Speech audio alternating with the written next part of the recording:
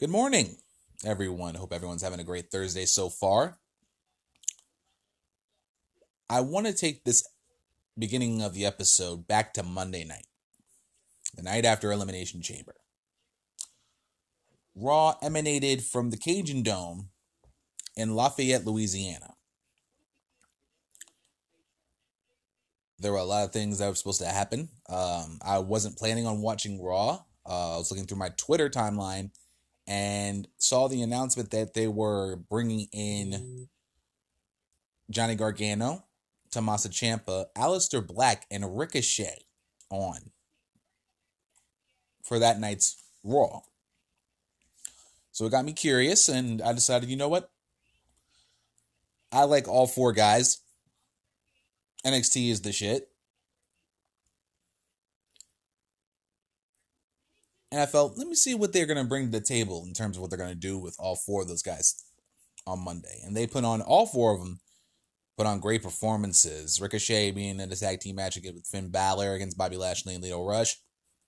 Aleister Black defeating Elias. I didn't see that match, but I heard it was fucking amazing to see his performance. And Tommaso Ciampa and Johnny Gargano teamed up to reform DIY, if only for one night. And surprisingly, it wasn't only for one night, because they were also involved in SmackDown Live against The Bar. And they put on a great showing against the Raw Tag Team Champions, The Revival. I know this wasn't one of their best matches because, with Raw, they kind of want to handcuff some things and keep the time down to work on other sort of things because it's a 3-hour program. But the reason I wanted to start this episode by talking about Raw is because of the crowd in Lafayette.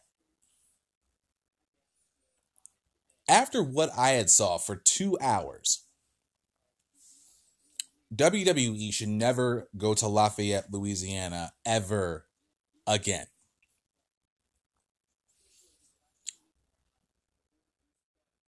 It is understandable that the performers in the ring are trying to put on a show for the fans. And from what I saw, there were some really good moments. I mean, like I said, the NXT guys putting on a great performance. Ruby Riott and Ronda Rousey actually got more time in this matchup, in their matchup that night. Sasha Banks and Bayley coming out for the first time as women's tag team champions. Triple H, of course, making the announcement of the NXT guys coming on that night, I should say. But it seemed like the Lafayette crowd really didn't give a shit. That crowd was more dead and silent than a funeral. It was literally as if Raw was having a funeral that night for themselves. Even when Triple H made the announcement of the NXT guys being on the show tonight, the crowd hardly even popped for it. Not that much of a pop. Sasha Banks and Bayley came out. They didn't even receive that much of a pop.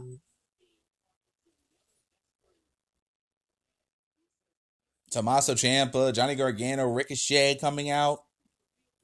Aleister Black coming out. Hardly that much of a pop. And it seemed like they didn't even give a damn what was going on in the ring. How, after what most people would say was a decent show, and I'll get into all that and the good, the bad, and the ugly that was Elimination Chamber, how anyone can believe, that this was going to be what we were going to get. I tweeted this out to Nick Nightmare, who is the host of the Sledgehammer TV show on YouTube, and definitely go subscribe to him and follow him on Twitter. I said they could have had this in a Dallas, San Antonio, even in El Paso, and the crowd would have been more amped to see all four guys and everything else that was going on that night.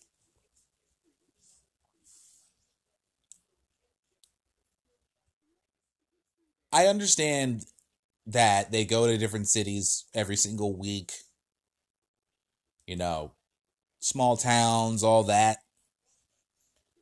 But my God, if you ever wanted to see a more quiet crowd, you could have went to Lafayette and you could have just been chilling. And you probably would have heard nothing.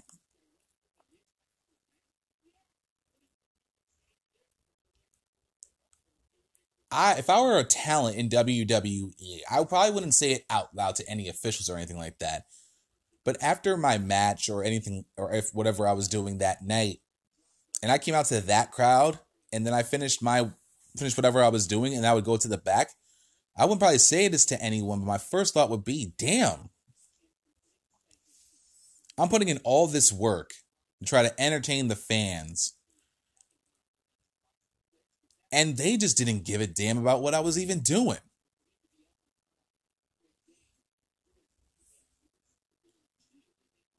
They couldn't have given less of a fuck about what was going on inside that ring. Sure, there were bits and pieces of the crowd that were popping for everyone. But on top of that, Ricochet didn't get his full entrance until Tuesday night when he went one-on-one against Eric Young. I was surprised they even had somewhat of a pop for that.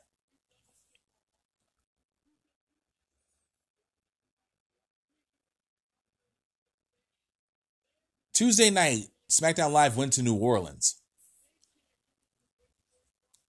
And just last year, they had TakeOver New Orleans. So the crowd knew what was up with NXT. They knew who these guys were. Lafayette just didn't give a damn about who they were. I understand that only a little bit over 1 million people are subscribed to the WWE network. And that's fine. You know, fans may not be able to afford the $9.99 per month. But when you go into certain cities, you kind of have to have an idea of, you know, do the fans know about X, Y, and Z? You know?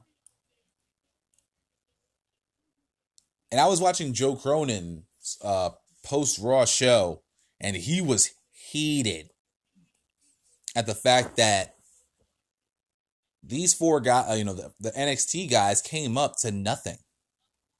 Lafayette. Now, the next 4 shows that Raw are going to have, where they're going to emanate, in this actual order: Atlanta, Philadelphia, Pittsburgh, and Chicago. All mostly smart crowds, especially Philly and Chicago. Atlanta, starting to get there in terms of the South. Pittsburgh, always a big fan base there for the WWE. Why WWE had the cojones to just bring those guys out in front of a crowd that hardly knows who they are is beyond my train of thought. Knowing that your next 4 shows were going to be in big market cities, in front of crowds who know exactly who they are, who would pop instantly upon an announcement of that magnitude. Because that's a really big announcement if you think about it. We're bringing up Tommaso Ciampa, Johnny Gargano, Ricochet, and Aleister Black. Atlanta, especially given the fact that it's going to be Ric Flair's 70th birthday celebration on a night where there already is hype. Why not add more fucking hype than having the NXT guys involved that night on that episode? Why couldn't you just... I get it. You wanted to bring out these guys. You wanted to get some ratings. I was reading reports from Ringside News that, this is just a short-term thing right now. But it is a prelude to Gargano and Ciampa coming up. I still have that feeling that Aleister Black definitely will be coming up after WrestleMania. But now you pretty much fucked yourself. They literally fucked themselves. They could have just went in Monday night with just a regular run-of-the-mill bullshit average show and then hit the ground running for Atlanta for the next 4 weeks. Because that 4-week stretch is big on the road to WrestleMania. You know they're going to hit the big markets. You know crowds are going to be popping for it. You know crowds are going to be invested in what's going on when they're in those big market towns. Why do this to yourself? They shot themselves in the fucking foot. Shot themselves in the foot with this. And then when you look at SmackDown, New Orleans gave just pretty much pop for everything. You know, it's not every day you go to New Orleans and you see Ricochet and you see NXT guys coming up on a main roster show. It just doesn't really happen that often unless they're being called up.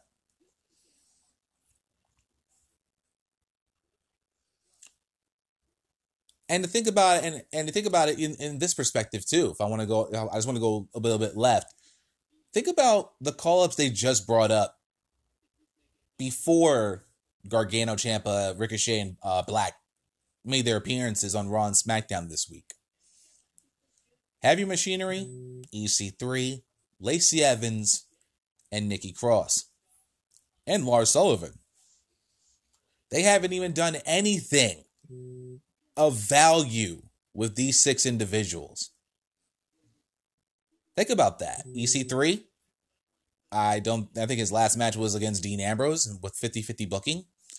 Lacey Evans was just there to be there. Heavy Machinery did a runway walk on some bullshit.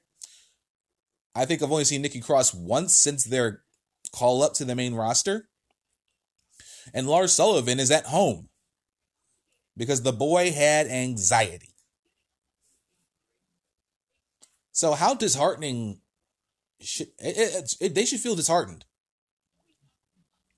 All 6 of them should feel some type of way about the fact that those 4 guys who essentially are some of the top 4 of the 6 top tier guys in NXT right now.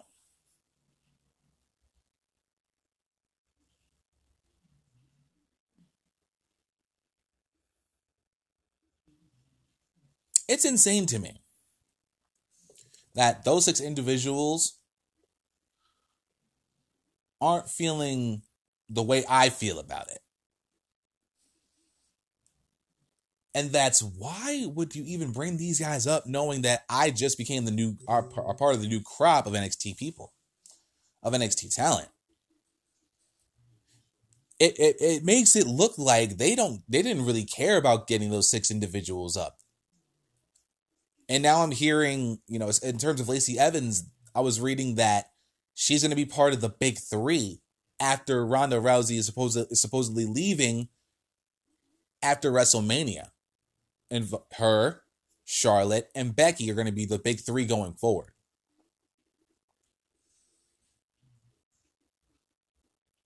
It's insane to me how Raw just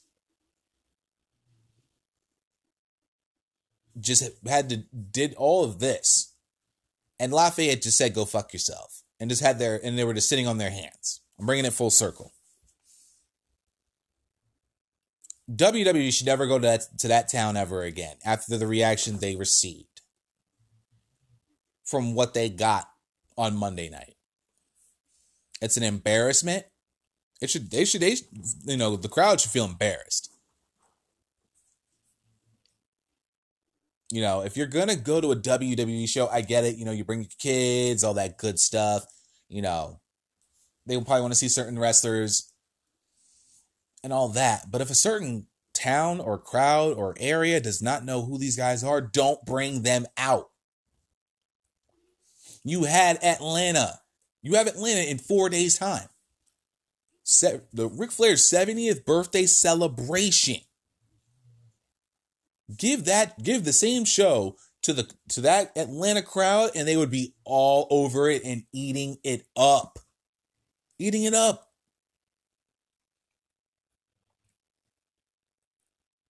You know, you could have had just Finn Balor coming out, getting attacked. You know, and then them announcing, Finn Balor, you're in a tag team match with Bobby Lashley and Leo Rush. Yes, I know it would have been like, oh, really, again with this bullshit. But then you would have had Ricochet come out in Atlanta. Full entrance, everything, a mystery partner. Finn Balor found Ricochet. They could have had an announcement that we're bringing up some NXT talent tonight. It's going to be a surprise to the crowd.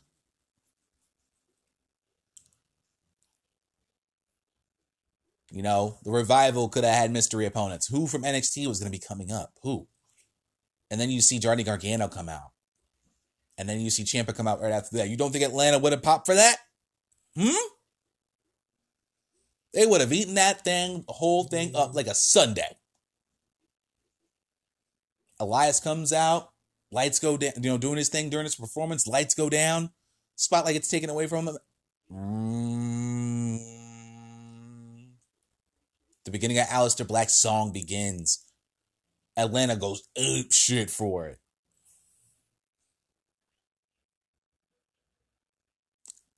Crowd reaction does play a major part in shows, especially if the performers are giving everything they have to entertain the crowd.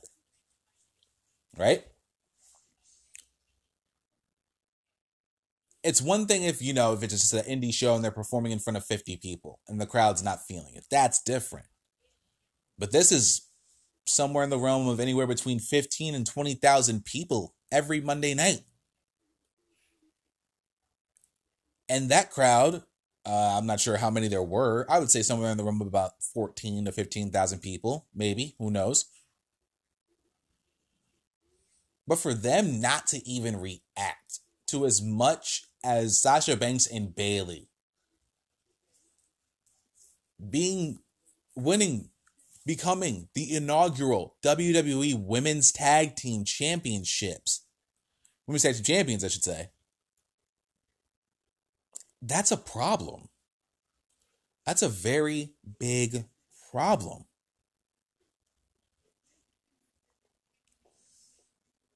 On the road to WrestleMania, you're gonna start the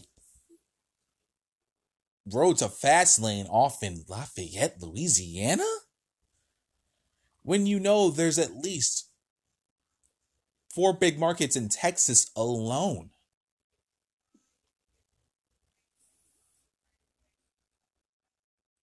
Hell, you could have gone, if you were going to be in Atlanta, your next stop could have been a Dallas, a San Antonio, a Nashville, a Memphis, a Charlotte.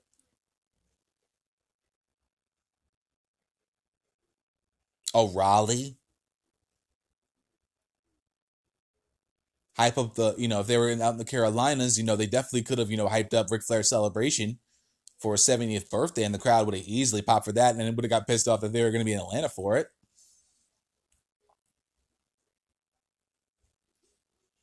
But going to a small town like Lafayette, Louisiana after a pay-per-view did not help their cause.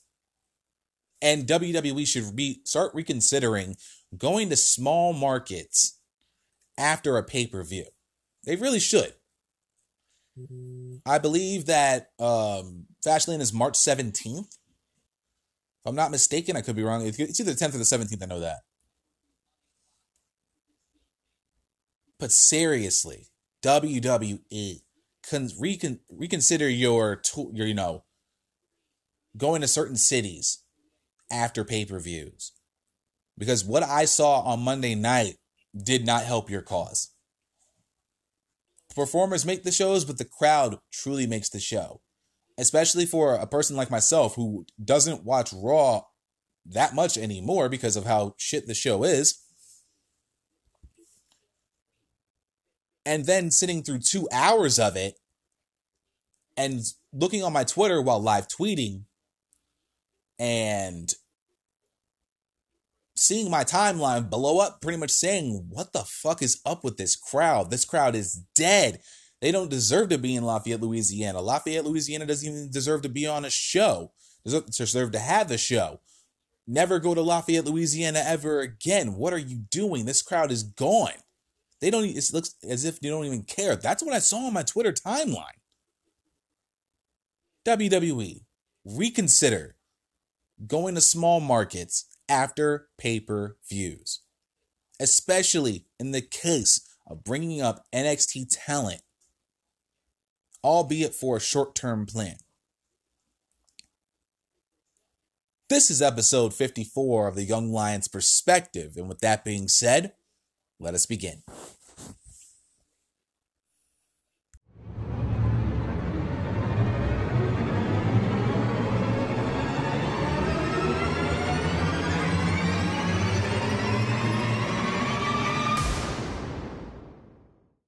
What's going on, guys? Zach from the Wrestling Delicious Podcast here, and welcome to episode 54 of the Young Lions Perspective. So glad to have you guys here with me on this day after we had a weird snowstorm last night, couple inches, and now it's like 50 degrees outside and the snow is melting.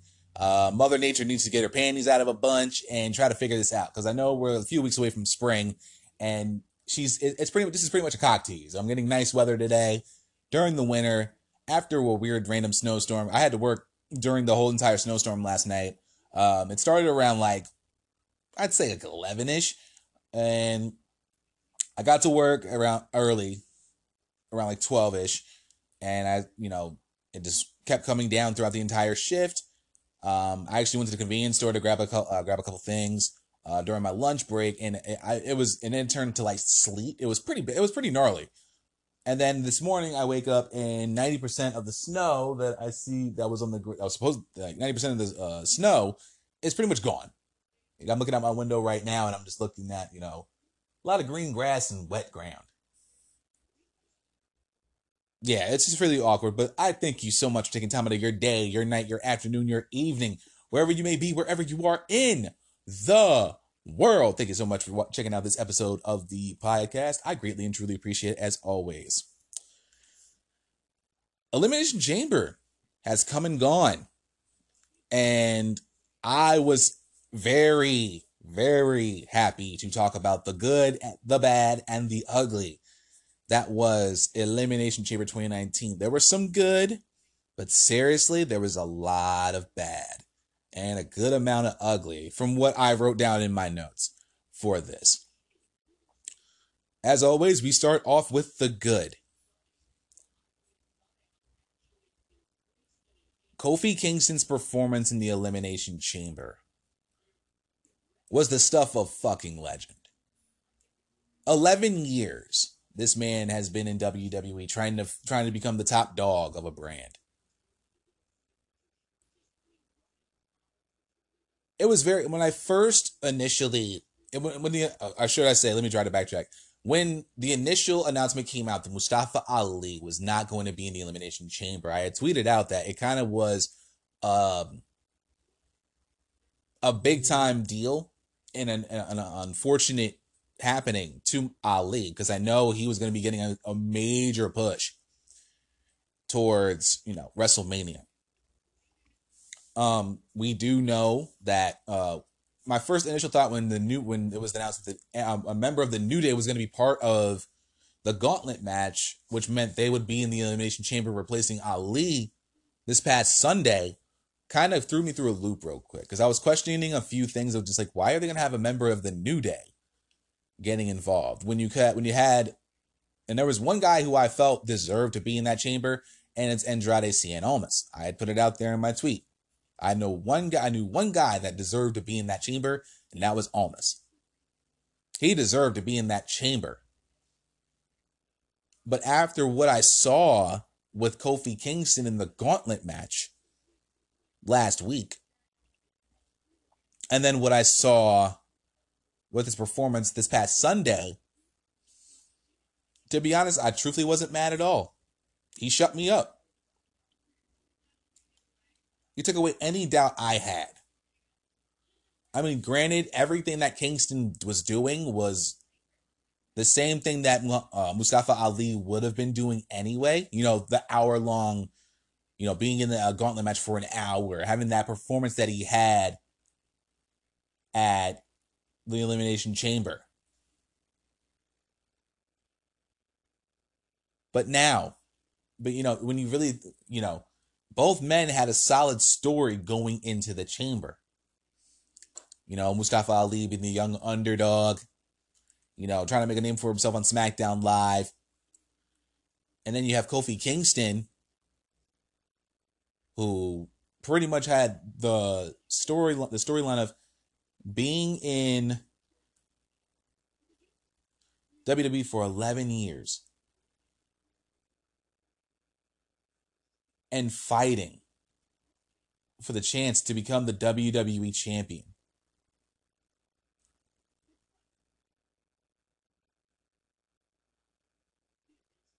Was just crazy.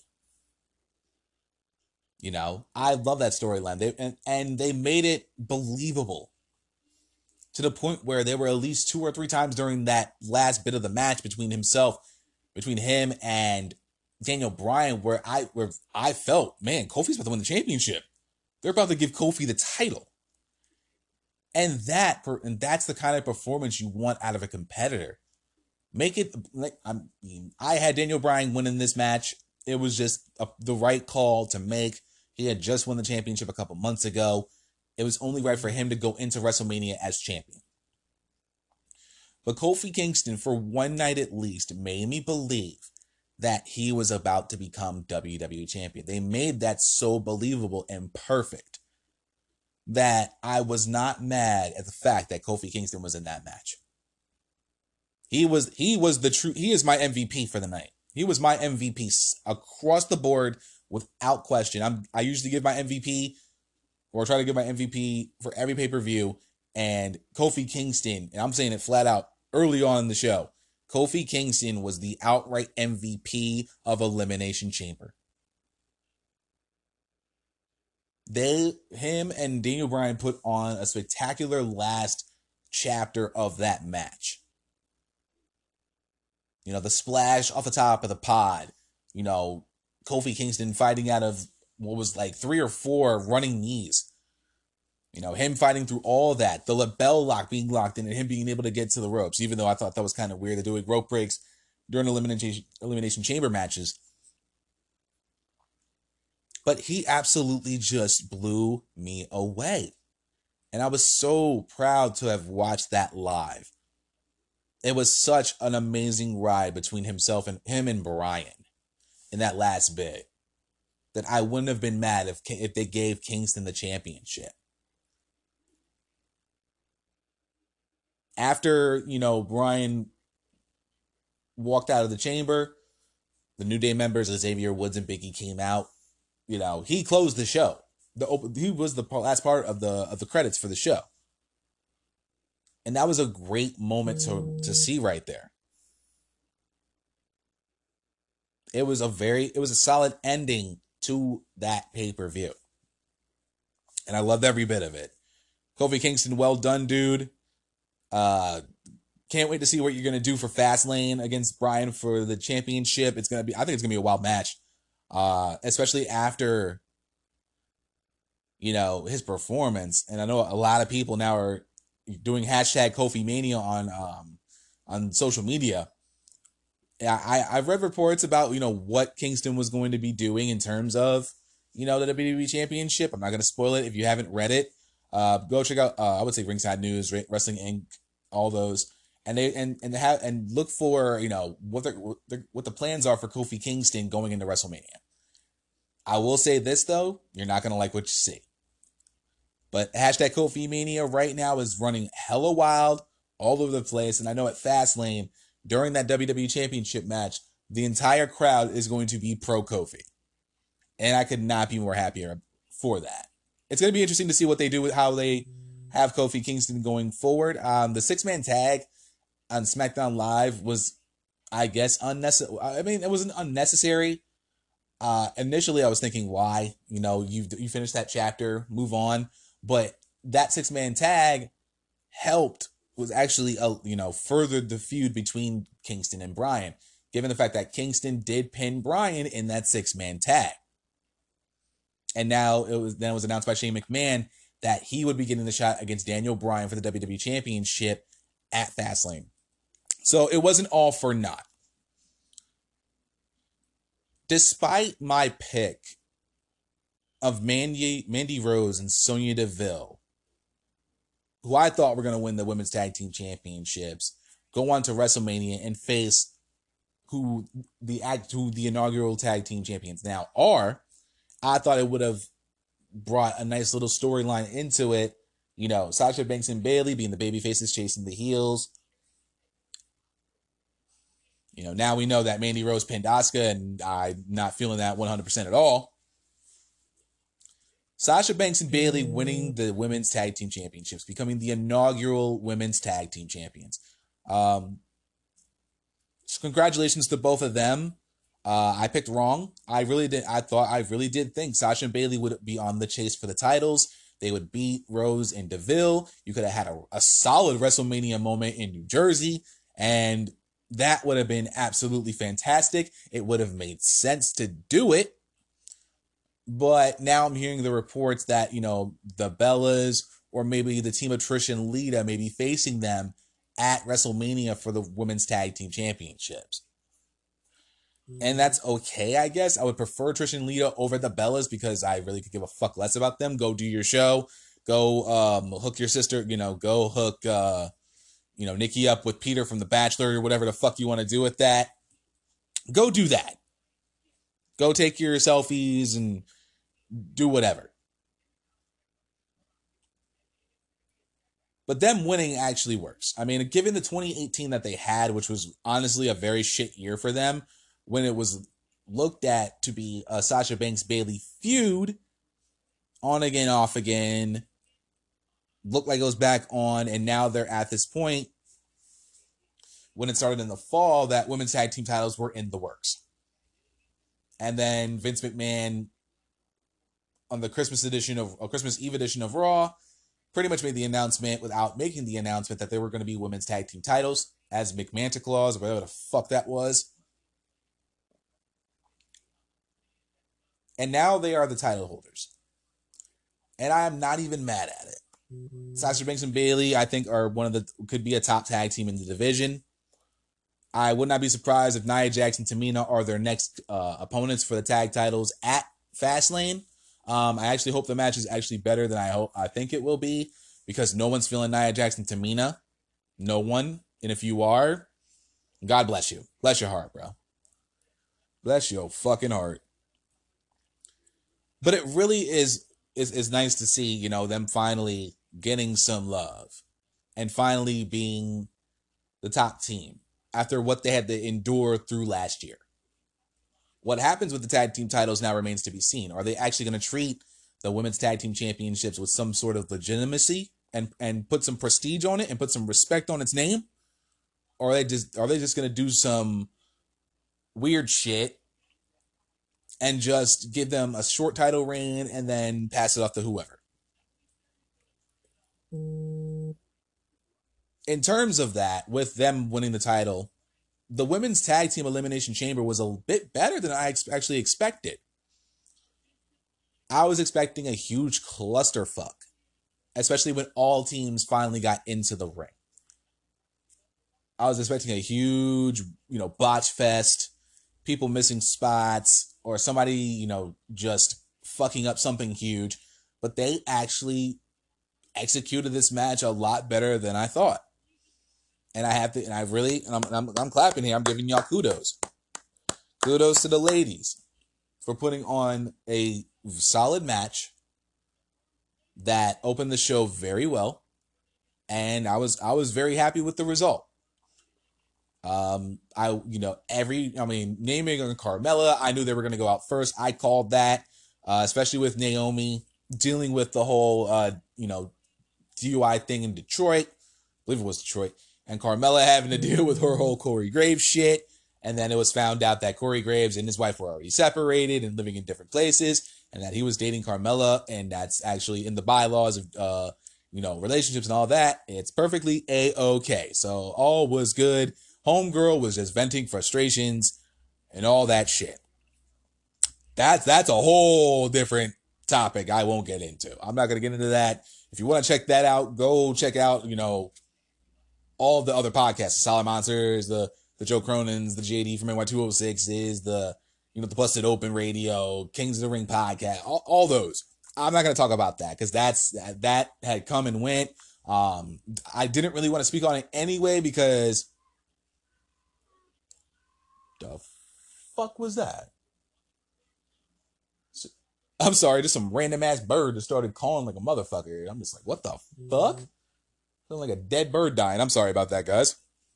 I'm gonna have to leave that in there, unfortunately. Take a sip of coffee. That was kind of fucking weird. French vanilla, everything. Beautiful thing, guys. But getting back into the match, it looked as if everyone did have a moment in that match. The Iconics pin combination, by the way, that to eliminate Naomi and Carmella. I just want to say first out, that was fantastic. I believe, I'm trying to think, was it Monday? Yeah, it happened on Monday.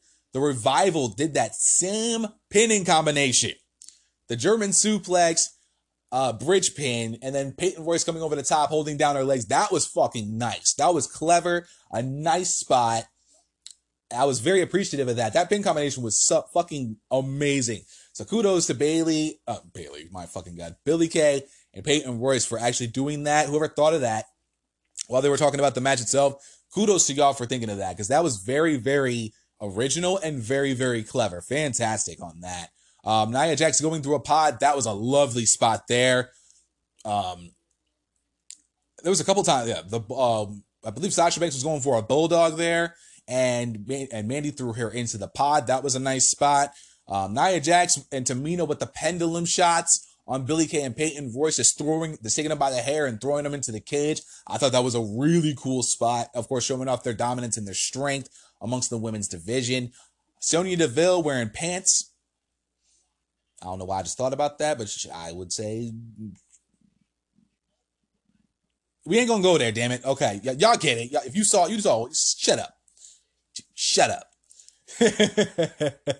But I think Sonya Deville and Mandy Rose had a very good performance. The first two in to start the match were the last two to start, and I felt that made sense. It just made perfectly good sense to have those two, and it shows that they did believe, they had a lot of faith in Sasha and Bayley and in Mandy and Sonya as tag teams. I think those two tag teams are going to be your cornerstones. Everybody know, Sasha and Bayley get more name recognition, but I think Mandy and Sonya, if they start building towards that, and instead of having Mandy fucking Rose taking on Asuka for the SmackDown Women's Championship at Fastlane, it's coming. You know it's coming, and you could have had Nikki Cross in that position. You could have, and you should have. I'm telling you, if you want to build this women's division, keep your women's championship feud separate, and keep your title feud separate. If you're going to make this an actual division, why not have women's tag team matches on SmackDown? That's a first mistake. Big mistake. And I'm surprised I didn't think of that when I was doing the bad for this. Just to go off on a little side note, if you're going to build your division with contenders, you should have started it the Tuesday after. If you're going to make this a legitimate division, you could have had Mandy Rose and Sonya Deville take on the Iconics. Boom. Tag match right there. Established the division.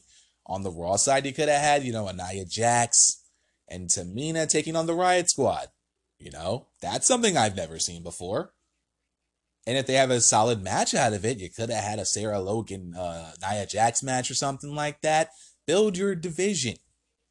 Build your fucking division. And on top of that, you could have had, if you like, let's say, let's do if anyone's a fan of boxing, they did back about, I would say 5 or 6 years ago, maybe even further than that. They did a Super 6 trying to forget the name. Trying to remember the name. It was like the Super 6 World Series Classic or something to that effect. What I believe was 6 of the top super middleweights in the world. All and championships were involved.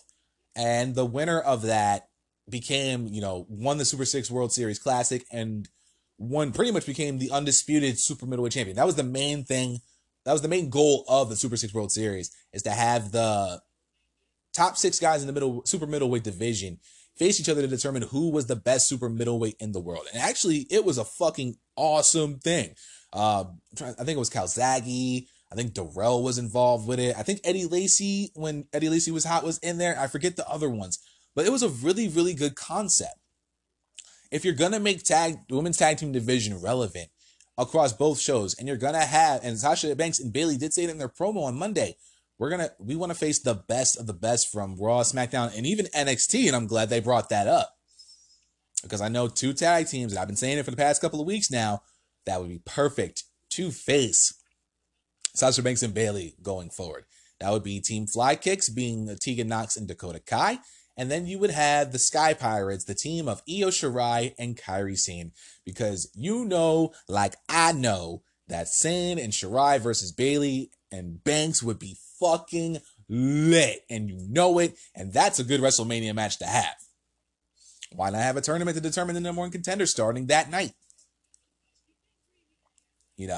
I'm sure, I don't know if the NXT tapings would work, but at least establish the Raw and SmackDown sides. And then during tapings of NXT, start building up the tag team division for the ladies. That would get, and that it exponentially helps the women on NXT, because then you can get names like Aaliyah and Vanessa Bourne, Mia Yim, Bianca Belair, Sane and Shirai. All of that.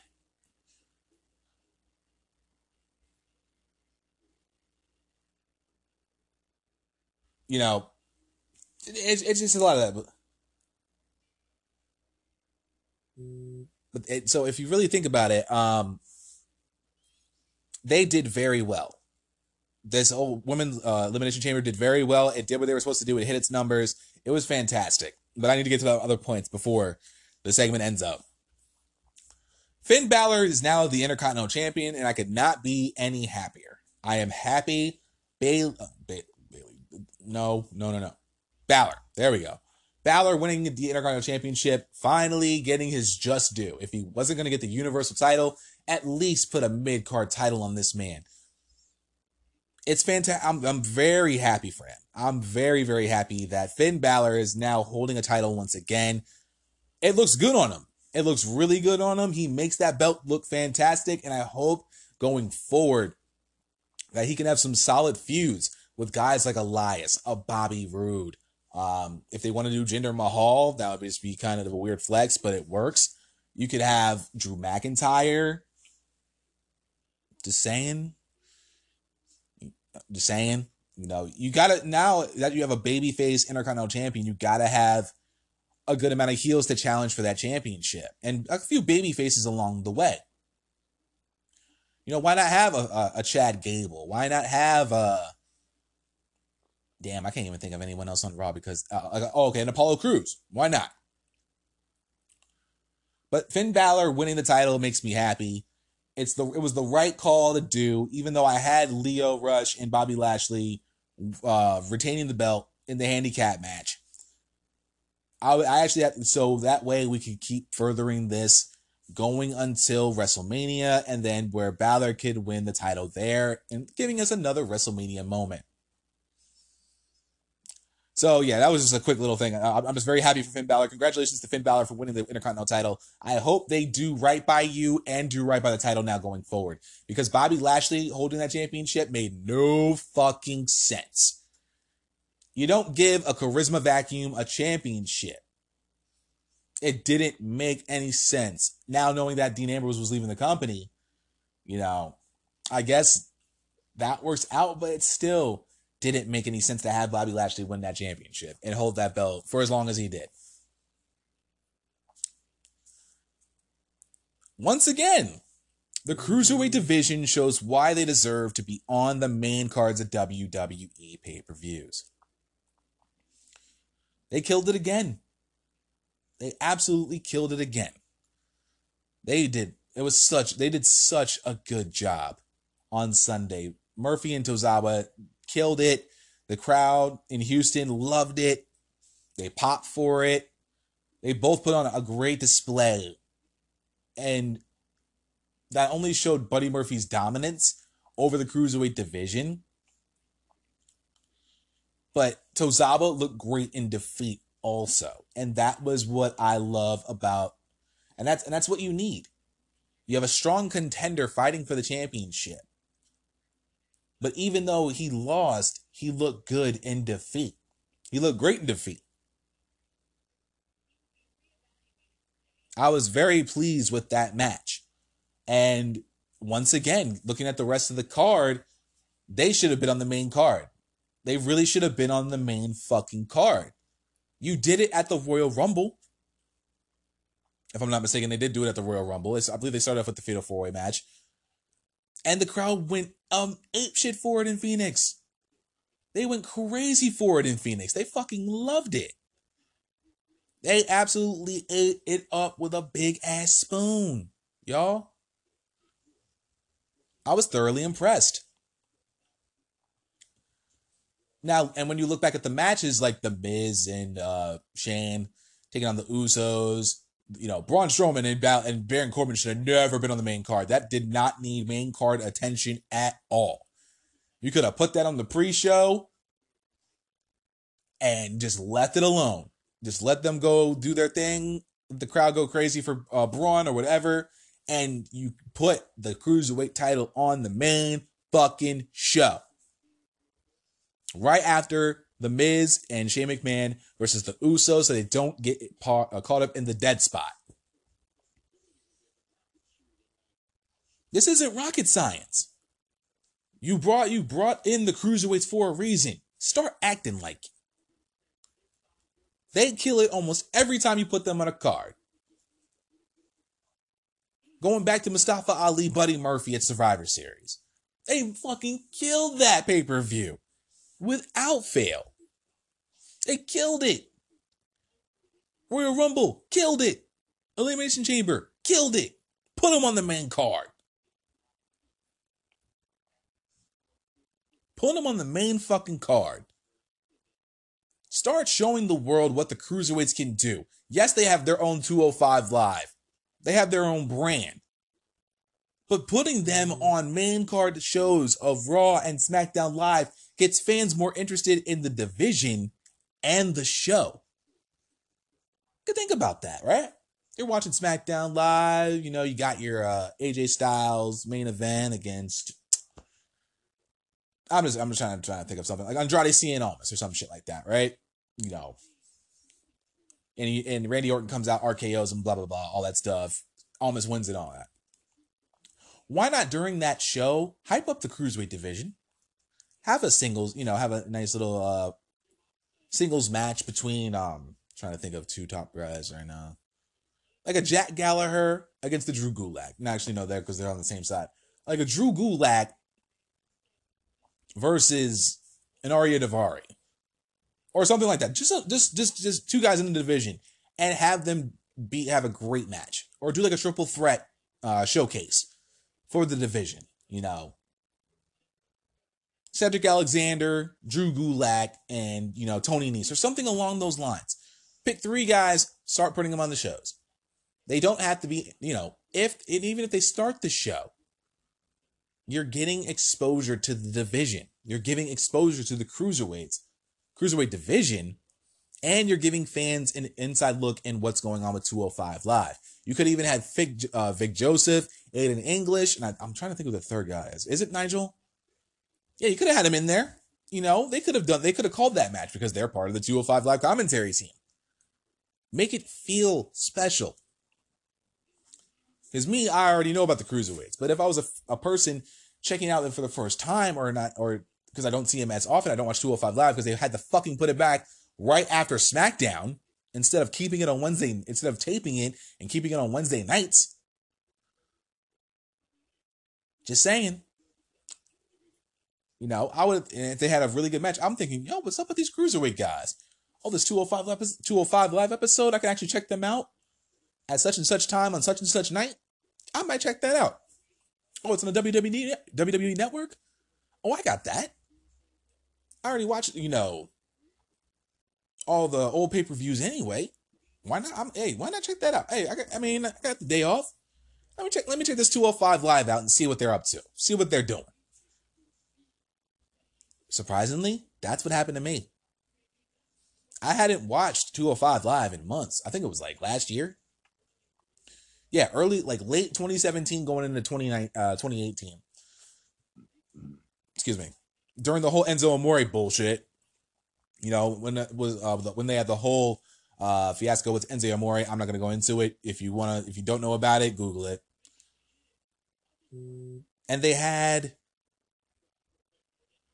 Enzo Amore had to drop the title, and then they had the Cruiserweight Championship tournament. I didn't watch any episode of the tournament, and I still kicked myself in the ass for that. I caught on maybe to like the last 2 episodes of the tournament, and then watched.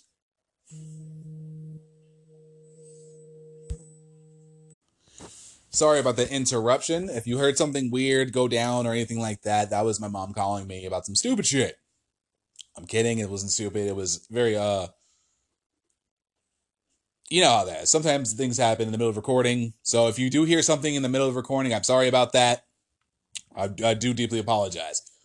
But finishing up my thought on the cruiserweights, I'm just going to finish off with this. Start acting like you know what's up with the cruiserweights, WWE. They're a vital part of your brand. Treat them as such. And what I actually stated, everything I broke down, seriously, they should start considering that. Because it'll give hype to not only the WWE with the cruiserweights, but 205 Live as well. You win twofold. Big time. So again, I'm sorry about the interruption. If you did hear something, I'm truly, truly sorry about that. Like I said, I got a call from my mom, so hopefully it doesn't affect the recording at all. And if it does, do let me know on my social media, because I want to make sure this is actually proper. So once again, I greatly apologize for that. But we're going to take a quick break. We're going to hear from our sponsors, and then we're going to get into the bad and the ugly that was Elimination Chamber. We'll be right back.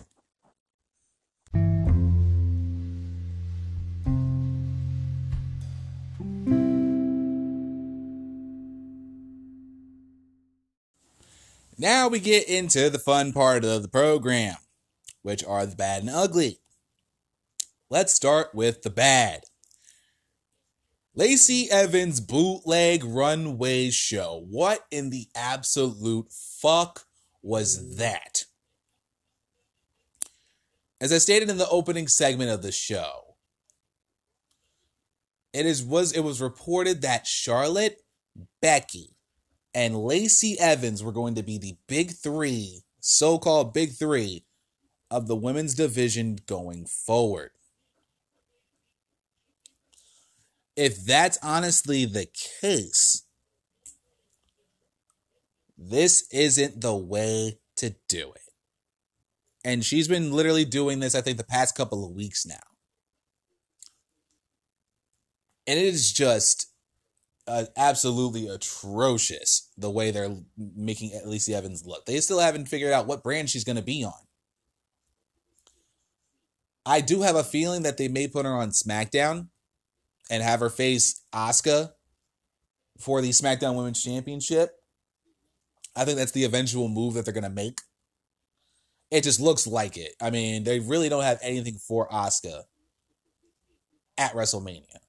There was a moment on Twitter where Natalya tweeted out, all these women are going over to Raw and challenging for their women's championship. Why not make the crossover?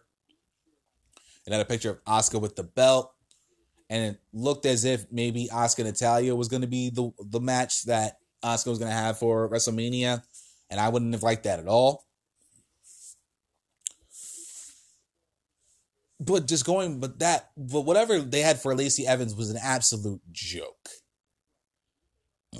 Excuse me. and they had her look like an absolute joke. It came off terribly. It looked terrible. The crowd wasn't even into it. It just came off horribly flat. They just pie all over their face for that. That shouldn't even have been part of the show. Chill out, Marley. You good? Okay. That's my dog bag, literally right behind me, sitting right behind me on the couch. The Usos winning the SmackDown Live Tag Team Championship after Jimmy Uso's involvement in the incident in Detroit on Valentine's Day. I understand, the Usos winning the championship, getting the titles off of Shane and The Miz. That was part of the storyline regardless. But I still have that mindset where if you do something wrong, especially just a few days before a championship match that you're involved with on a pay-per-view, not only should your team lose the match, but you should be the one taking the pin as punishment for what you did. I did see a good amount of people on Twitter talking about this and stating their grievances with that.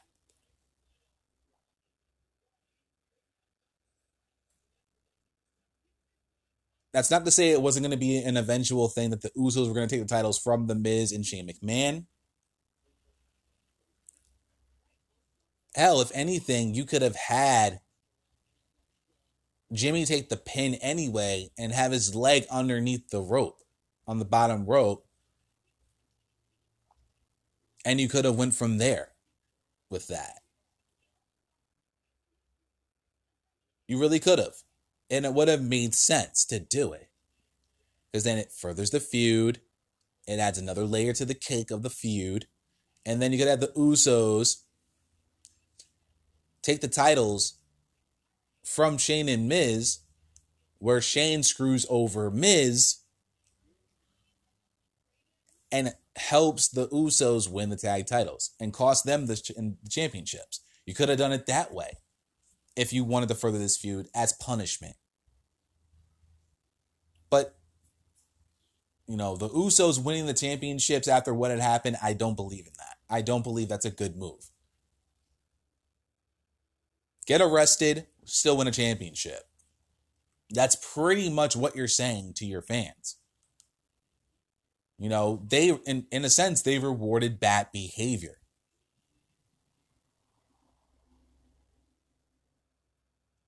He wanted to square up with the cops before the threat of being tased came about. And that doesn't sit well with me. It really doesn't. When you get punished, you have to deal with the consequences. That's truthful. That's just true honesty. You got arrested for such and such, DUI in a certain city, and when you got pulled over, because you were driving on the wrong side of the road and the cops smelled alcohol. I mean, it deserves a punishment. That was just me closing my window. That deserves punishment. And it doesn't sit well with me. I understand that the Usos and Shane McMiz, and Shane and the Miz are going to be facing each other again for the tag titles at Fastlane. But I honestly don't even care about it. Because I already now know what the ending of that particular feud is. Stop. My dog's seeing the maintenance guy right now. She's being silly. Get down. Nope. Get down. Get down. No, thank you.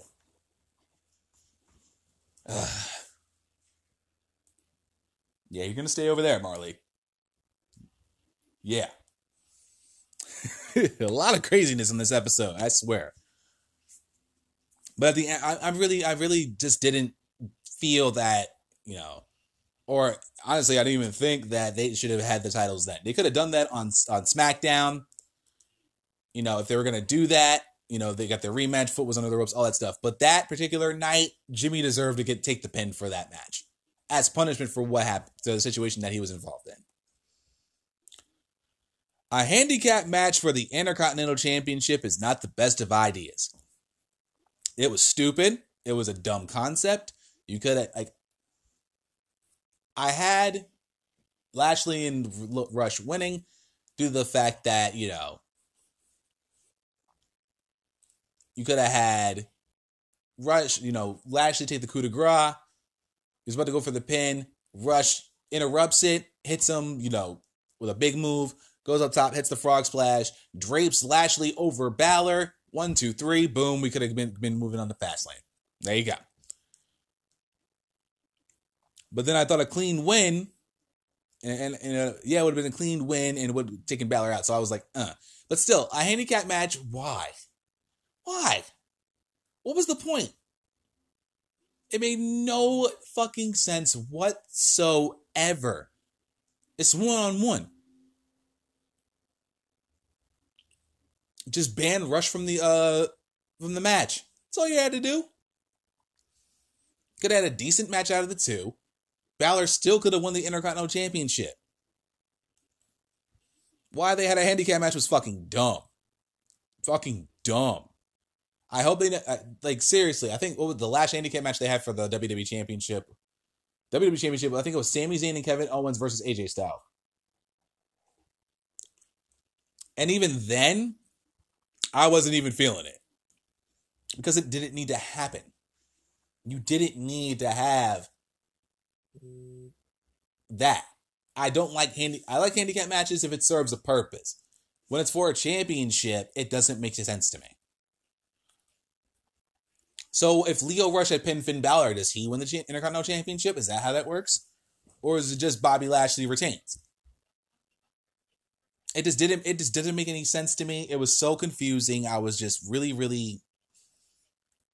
not feeling it. Now that we have Finn Balor as Intercontinental Champion, and this is another bad for me personally, because I don't know who they're going to have as contender after, if they decide to continue with Lashley, especially after this coming from behind and attacking Finn.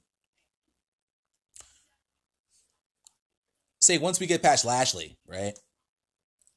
Who would be the next challenger for the Intercontinental Championship? This is why it's bad. Who have they built up in terms of challengers for a mid-card title? Take all the time you need. You could say Elias, but all they've been doing with him is just song and dance shit. And after that whole deal with Jeff Jarrett, that was a fucking joke. That was a fucking joke. And then he gets beat by Aleister Black. So honestly, at this very moment, wouldn't even consider him for title consideration. Bobby Roode could have been Intercontinental Champion right now. I've been saying, I think a lot of people, a good amount of people have been saying for a while now, Bobby Roode and Chad Gable need to break up. Glorious and Victorious, or whatever the fuck they call themselves, never needed to even happen. It could have just been a one-off thing. They could have lost a big Raw Tag Team Championship match. Roode turns on Gable. They could have had a match or could have had a little mini feud. Roode wins the feud, moves on to the Intercontinental Championship. Boom. Intercontinental Champion. How big of a rub? Now, I know there were reports saying back in November that Elias was supposed to be the one to take the Intercontinental Championship off of Seth Rollins and have Dean Ambrose turn heel in the process at the same time. I personally would have felt now that I'm thinking about it, and yes, I can change my mind, so whatever. that Bobby Roode should have been Intercontinental Champion already. Think about that. Bobby Roode beat Seth Rollins for the Intercontinental Championship. And then you could have had Roode versus Elias going into Royal Rumble. That would have been a really good match, I think. Two different styles, two different whole gimmicks. Could have kept Roode as a babyface for a little while. And then he could start getting arrogant.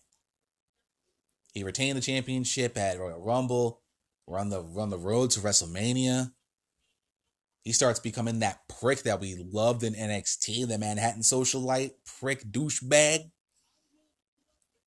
And they could have had him right off into WrestleMania, defending the championship, of course, against other challengers, maybe an Apollo Crews along the way. Maybe Seth Rollins, I would say Seth Rollins trying to get a rematch, since there's no rematch clauses, have him, earn his way back to get a shot at the title. Fastlane, all that. But at this point now, I'm just fantasy booking because my WrestleMania card is a million times better than what they're trying to come up with.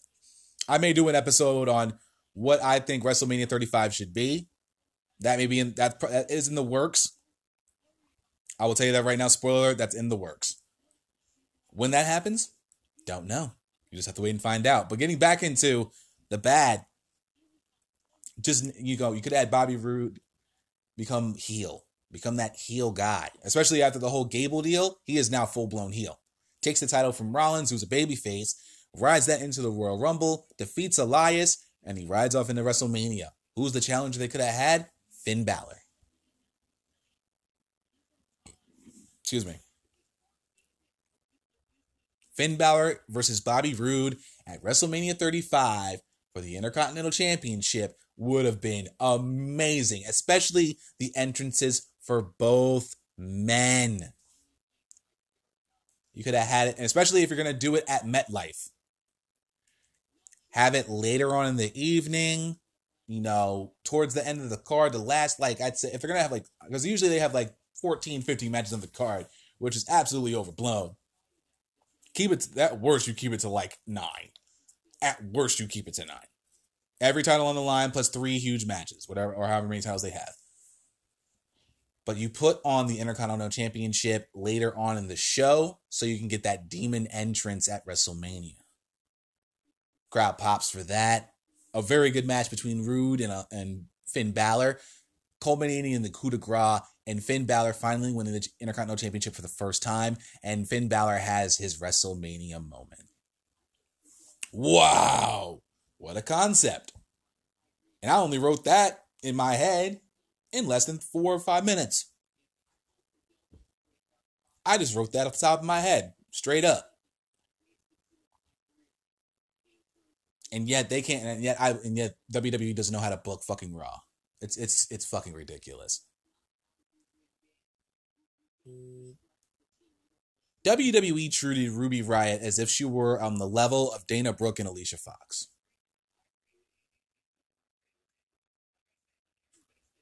I understand that Riott and Rousey had a better match on Monday Night Raw, but what you did with Ruby Riott in less than 3 minutes against Ronda Rousey, and here's the good though, she did rock the Sonya Blade outfit because I believe she's part of making an appearance on Mortal Kombat 11, which is dope. Like the outfit, it looked good on her. But seriously, Ruby Riott got treated, and I'm gonna have this in my notes. I'm gonna say it again. WWE treated Ruby Riott as if she were on the level of Dana Brooke and Alicia Fox. Lower tier level, nowhere near a contender, jobbing out to Ronda Rousey. We all knew this was going to happen. Ruby Riott was looked at as nothing more in the eyes of the WWE as a stepping stone to get us one step closer to WrestleMania and now the eventual triple threat match between Becky, Charlotte, and Ronda.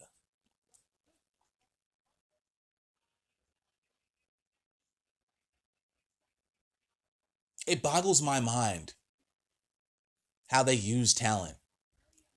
Honestly, now that, and this is gonna be a very unpopular opinion, but I'm kind of cool with the fact that Ronda Rousey's leaving. If that's the case after WrestleMania, because I know she wants to start a family, I have no hate against that whatsoever. If you want to build a family, by all means, build your family.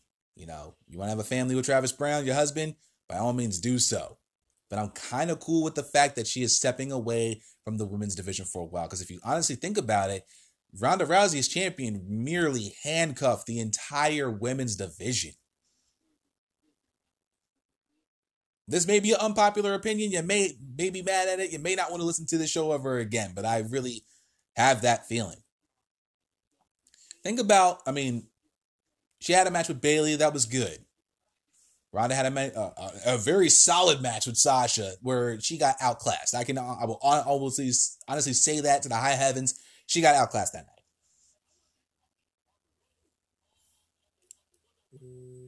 But everything else leading, getting to this point, since she's won the Raw Women's Championship, has merely handcuffed the entire division. Names like Sasha, Bayley, Ember, Ruby. We're getting put on the back burner for names like Natty, Nia, Alexa, Tamina, Alicia Fox, Liv Morgan. Sorry, I'm not sure about that. Of course, I had to say her name, and then my tablet goes off every fucking time I do that.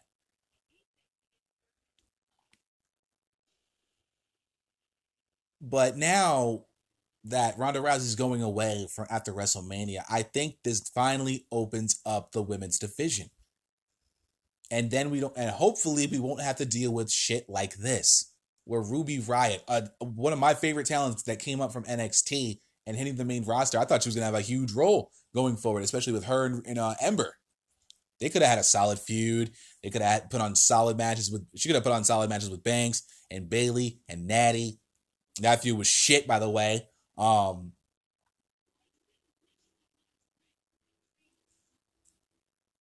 It really sucks for Riot right now.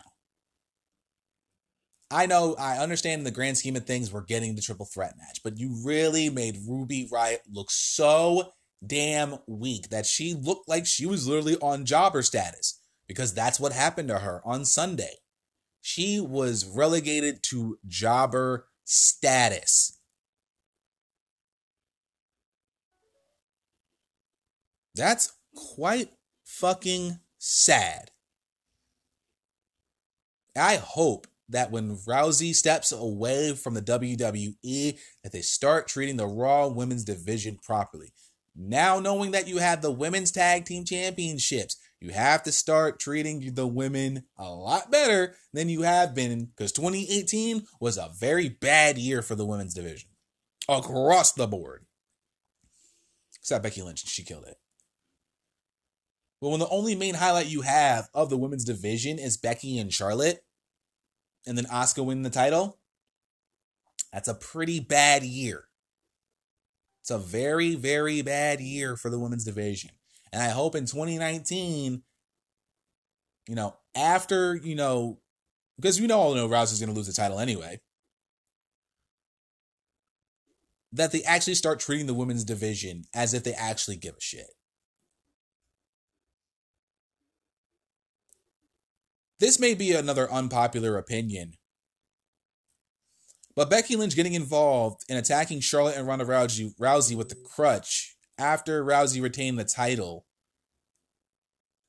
I don't think that was honestly a good look.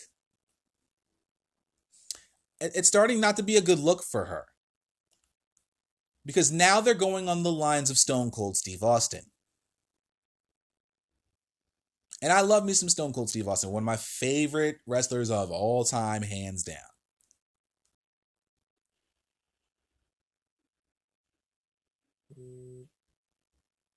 But if that's the way they're going, I don't think it's going to work the way they want it to. We already know Becky's already over. You don't need her to be like a Stone Cold. Let her be Becky. She already had her attitude. She already had that. You don't need it to be on a Stone Cold level. Because if you try to do it on a certain level, or try to do it like you did it before, sometimes it doesn't hit the way you want it to. She's suspended per storyline. I don't like the fact that Charlotte's getting involved in the whole Becky Ronda thing, but let Rousey and Charlotte have their moment with that.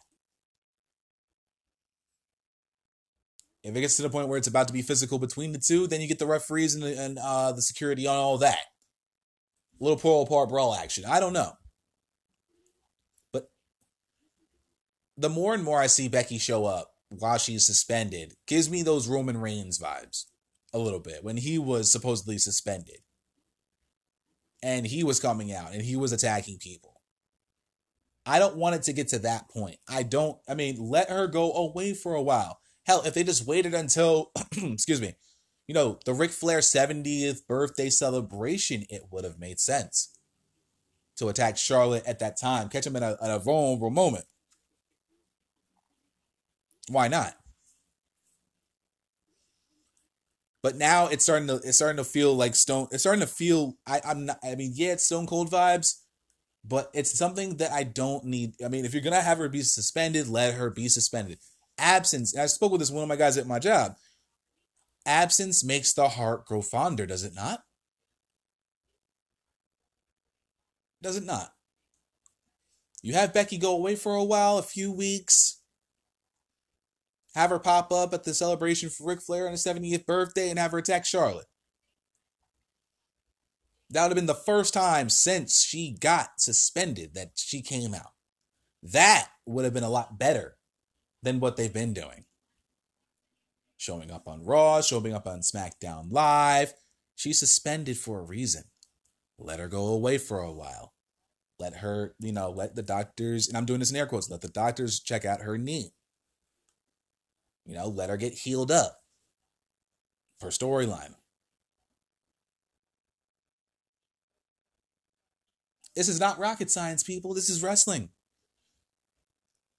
How are we as fans booking the shows better than they are? What I'm giving you is very, very smart booking here, in my honest opinion. What I'm giving you is solid gold here. Bobby Roode, Finn Balor shit's fucking solid. If you really think about it, if you put it in timeline perspective, it makes sense. Letting Becky step away for a while and then coming out for that Ric Flair celebration would have been perfect justice. Crowd in Atlanta would have popped for it. It would have been 3 weeks since we had seen Becky?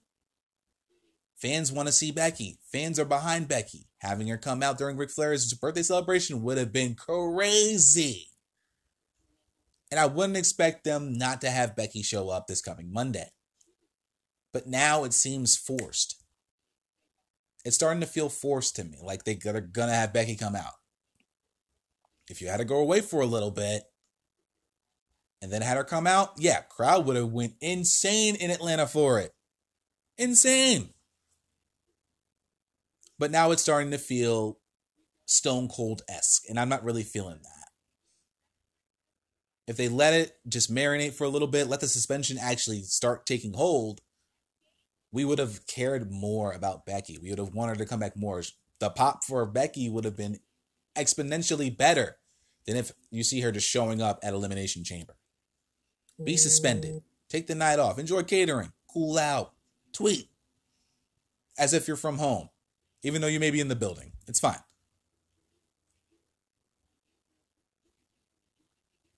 Have her tweet out something.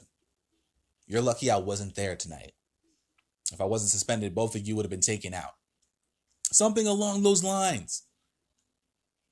We know she's going to be at WrestleMania for the trip in a triple threat match for the title.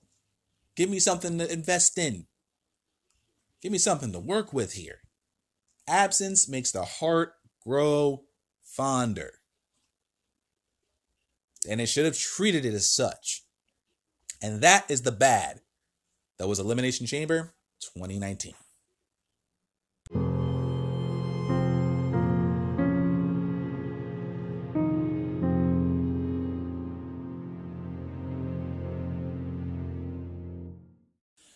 Let's finish up with the ugly. That was Elimination Chamber 2019. I got 2 quick points, and then I'm going to go into the biggest point, the ugly. And I have this in my notes written as such. The Elimination Chamber pay-per-view was anchored by 2 solid chamber matches, and without them, this show would have been a complete bust. That's a very, very ugly point. I love the chamber matches. They were fantastic. I enjoyed them, very solid across the board.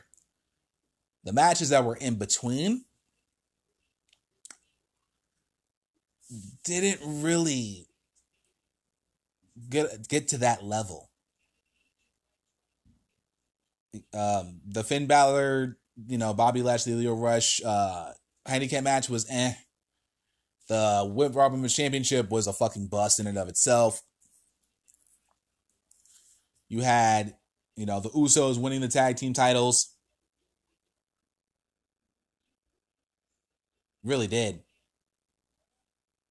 I can't even remember the rest of the card, to be truthfully honest. That's how much I didn't care about the rest of the card besides the chamber matches. And I was listening to Solid Monster's review of Elimination Chamber, and he said the same thing I said, and I agree with it. He said without those two matches, this show would have gone to shit, and it would have been a complete thumbs down show, as he put it. And I agree with that statement, and I'm saying it with him. It would have been a complete bust had these two chamber matches not lived up to expectations. Solid complete bust. The Braun Strowman Baron Corbin feud is the worst feud I have seen in years. There is no point to this feud. There is no championship with this feud. Nothing makes sense. It is fucking stupid. Baron Corbin has no value. Braun Strowman is a bust. He has no value now. Why the fuck did they have Drew McIntyre and Bobby Lashley involved in the match? Are they bringing back the strongman 3-man band? I don't fucking know. When you have a TGI Fridays general manager, Drew McIntyre, who deserves a fucking shit ton more than what he's getting, and the charisma vacuum that is Bobby Lashley. That match was garbage. You could have replaced the Cruiserweight Championship match with the No DQ match, and I would have felt a lot better about this card, and a better letter grade would have come out of it. And they are lucky those two chamber matches saved the show. Because without it, my letter grade would be very, very bad. I guarantee you. And I'll tell you that in a second. But why did we even need Strowman versus Corbin in that card? That would have been relegated. And they had a tables match on Raw the next night, and I didn't give a fuck about that either. Especially after the announcement that they made with the NXT guys. They went right into a tables match between Corbin and Strowman. Trash across the board. This feud needs to end now. End that feud. Let Baron Corbin go off into obscurity. Let Braun Strowman go do fuck all, whatever the fuck he feels like, because neither of these men are anywhere near the top. No one cared about it. No one fucking cared. My timeline was literally, why are we having this match? This shouldn't even be happening. This is so stupid. There was nothing behind it.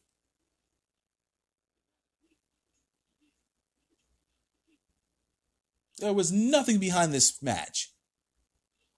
What does it mean now with Strowman having to do with Corbin, McIntyre, and Lashley again? What's the point? The only thing I like about this match was the double table spot, and that was it. It was so dumb. But the biggest gripe I have with this pay-per-view, Samoa Joe being the first man eliminated shows that they don't have any faith in him whatsoever. They don't. They really don't have any faith in Samoa Joe. If they did, they would have kept him in the match. He is killing promos out. He's blowing promos out of the water. The promo that he had with all the his other opponents in the ring. Sans Kofi Kingston was the stuff of fucking gold. He's been killing it every single time he's in the ring. And he's not getting the respect he deserves. I don't think he's won a championship ever since he made his main roster debut. Ever since he's joined SmackDown Live, he has not won a championship. He's come close when he faced AJ Styles in that brief feud. But that was about as close as he got. And that will probably be the closest he's going to get. I question when his contract is up. Because honestly, I think he should be leaving. I think he should. I think he should ask for his request too. Everyone else is doing it. Why not have Samoa Joe ask for his request to leave? Obviously, they're not going to be doing anything in terms of WrestleMania. In my opinion, I don't think they're going to do anything with him at WrestleMania. I think he's going to be in the Andre the Giant Memorial Battle Royal. He's going to be relegated to that. He's going to be one of the first few taken out, and I hope his contract ends sometime after that, and he leaves, and he just doesn't resign. A talent like Samoa Joe, just because he's a big dude, he can do a lot in that ring. In NXT, he was a fucking god tier motherfucker. His feuds with Finn Balor, Shinsuke Nakamura.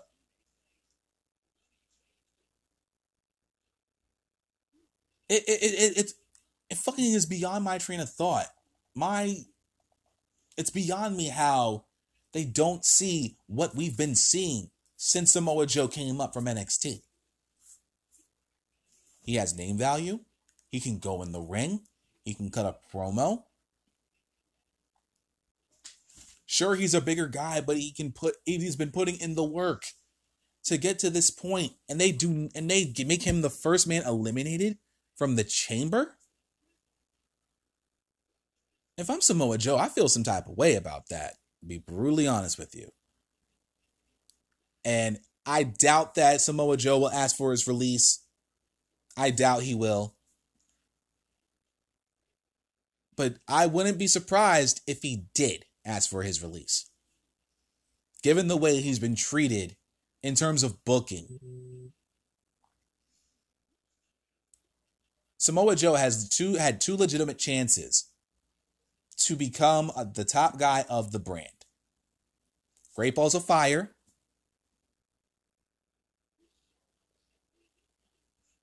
Actually, he made his debut on Raw. I'm sorry. Great Balls of Fire against Brock Lesnar, and then AJ Styles. Both times he deserved to win the championship. Instead, they made him lose. I don't know what they're going to do. I really think they're going to put him in the Andre the Giant Memorial Battle Royal at WrestleMania and make him look like a fool. And it sickens me to the fact that Samoa Joe is not being treated like a true top heel should. He is a top heel. Granted, Bryan now is WWE champion, so now he's their top heel, but why not have...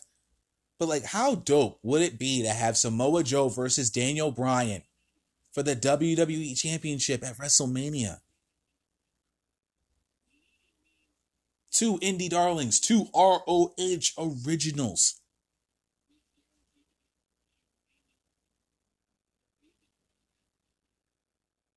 How crazy is that? Treated like gold in NXT. Former NXT champion. If I'm going to say, actually, two-time NXT champion.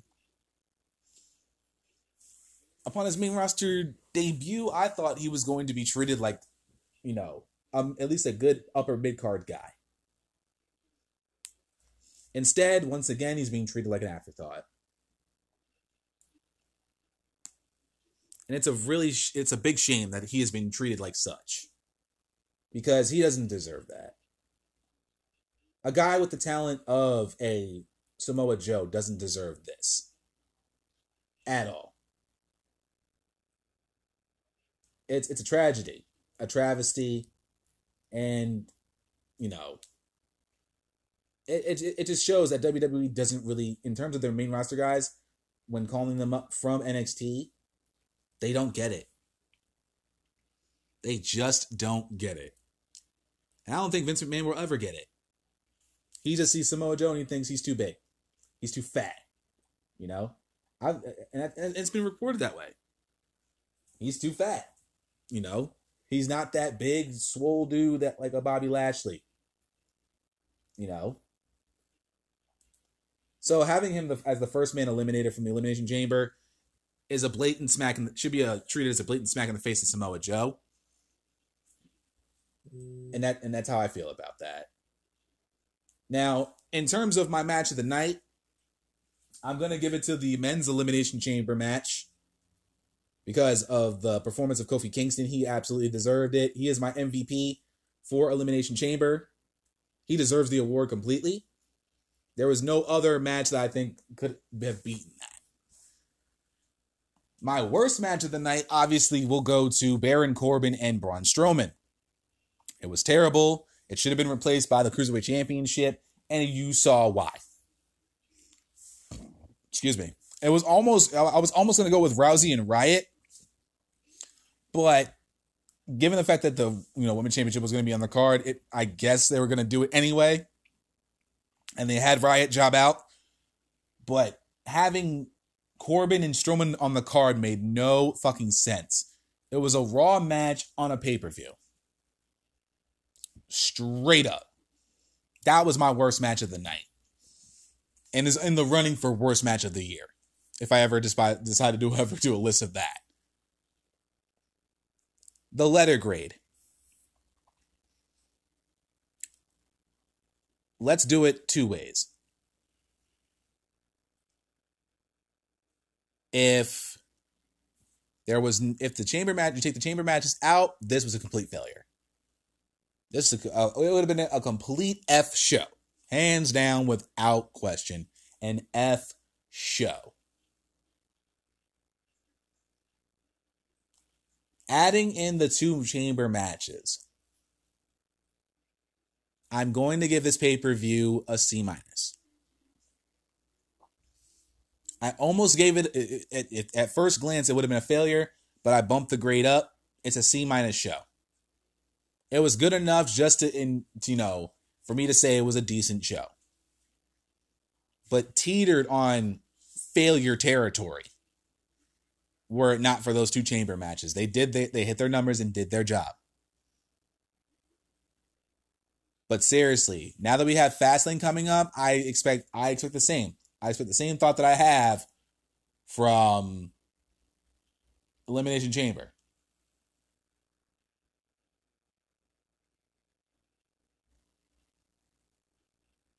I'm hoping that Fastlane does something worthwhile, but who knows at this point.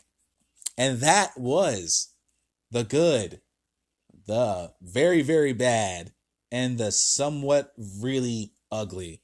That was Elimination Chamber 2019.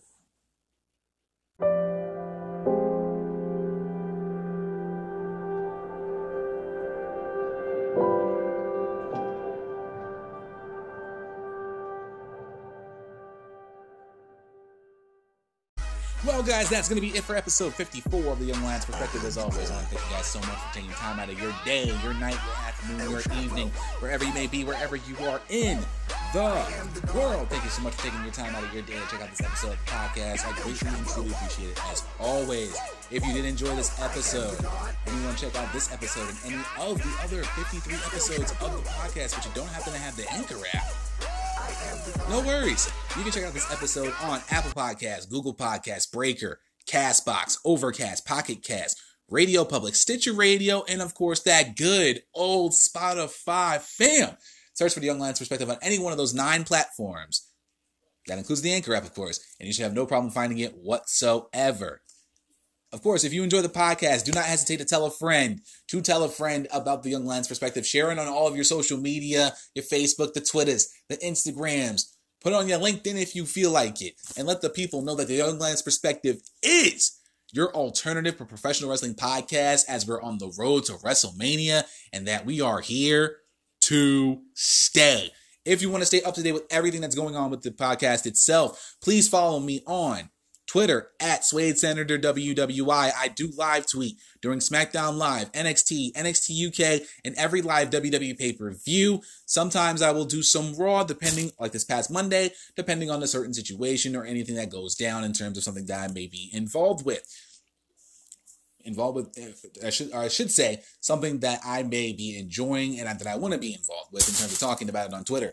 If you want to follow me on Instagram, I am at young_lions_perspective. Follow me on both of those platforms to stay up to date with everything that's going on with the podcast. Now, I know I didn't watch NXT last week. And I apologize for that. I had some family things that I was taking care of over the weekend. I hadn't seen them in a while, so I wanted to take some time throughout the weekend and see some family. My grandmother, my sister, and her kids. So it was really nice to see that, but I didn't get a chance to talk about that, and I greatly apologize for that. But for Sunday, this coming Sunday, I'm gonna be. I know I'm gonna be doing some late night working at my job, so I won't be able to. I didn't catch NXT or NXT UK live, but I will be watching NXT and NXT UK over the next couple of days and getting myself prepared for episode 55 NXT and NXT UK review, and that, of course, involving the big match between Johnny Gargano defending the North American Championship against the Velveteen Dream. I've been hearing good things about it on Twitter. There were no spoilers. I made sure if there was a spoiler popping up, I covered my eyes and scrolled up and got past it. I'm very excited to see that match. I want to see how it went down, and I will be discussing that this Sunday, so stay tuned to that. Guys, enjoy the rest of your day. I got to get ready for work. I literally have 40 minutes before I got to go to work, so I'm going to take care of that. Enjoy the rest of your day. We'll see you guys on Sunday for episode 55 of the Young Lions Perspective. Until next time, guys. See ya!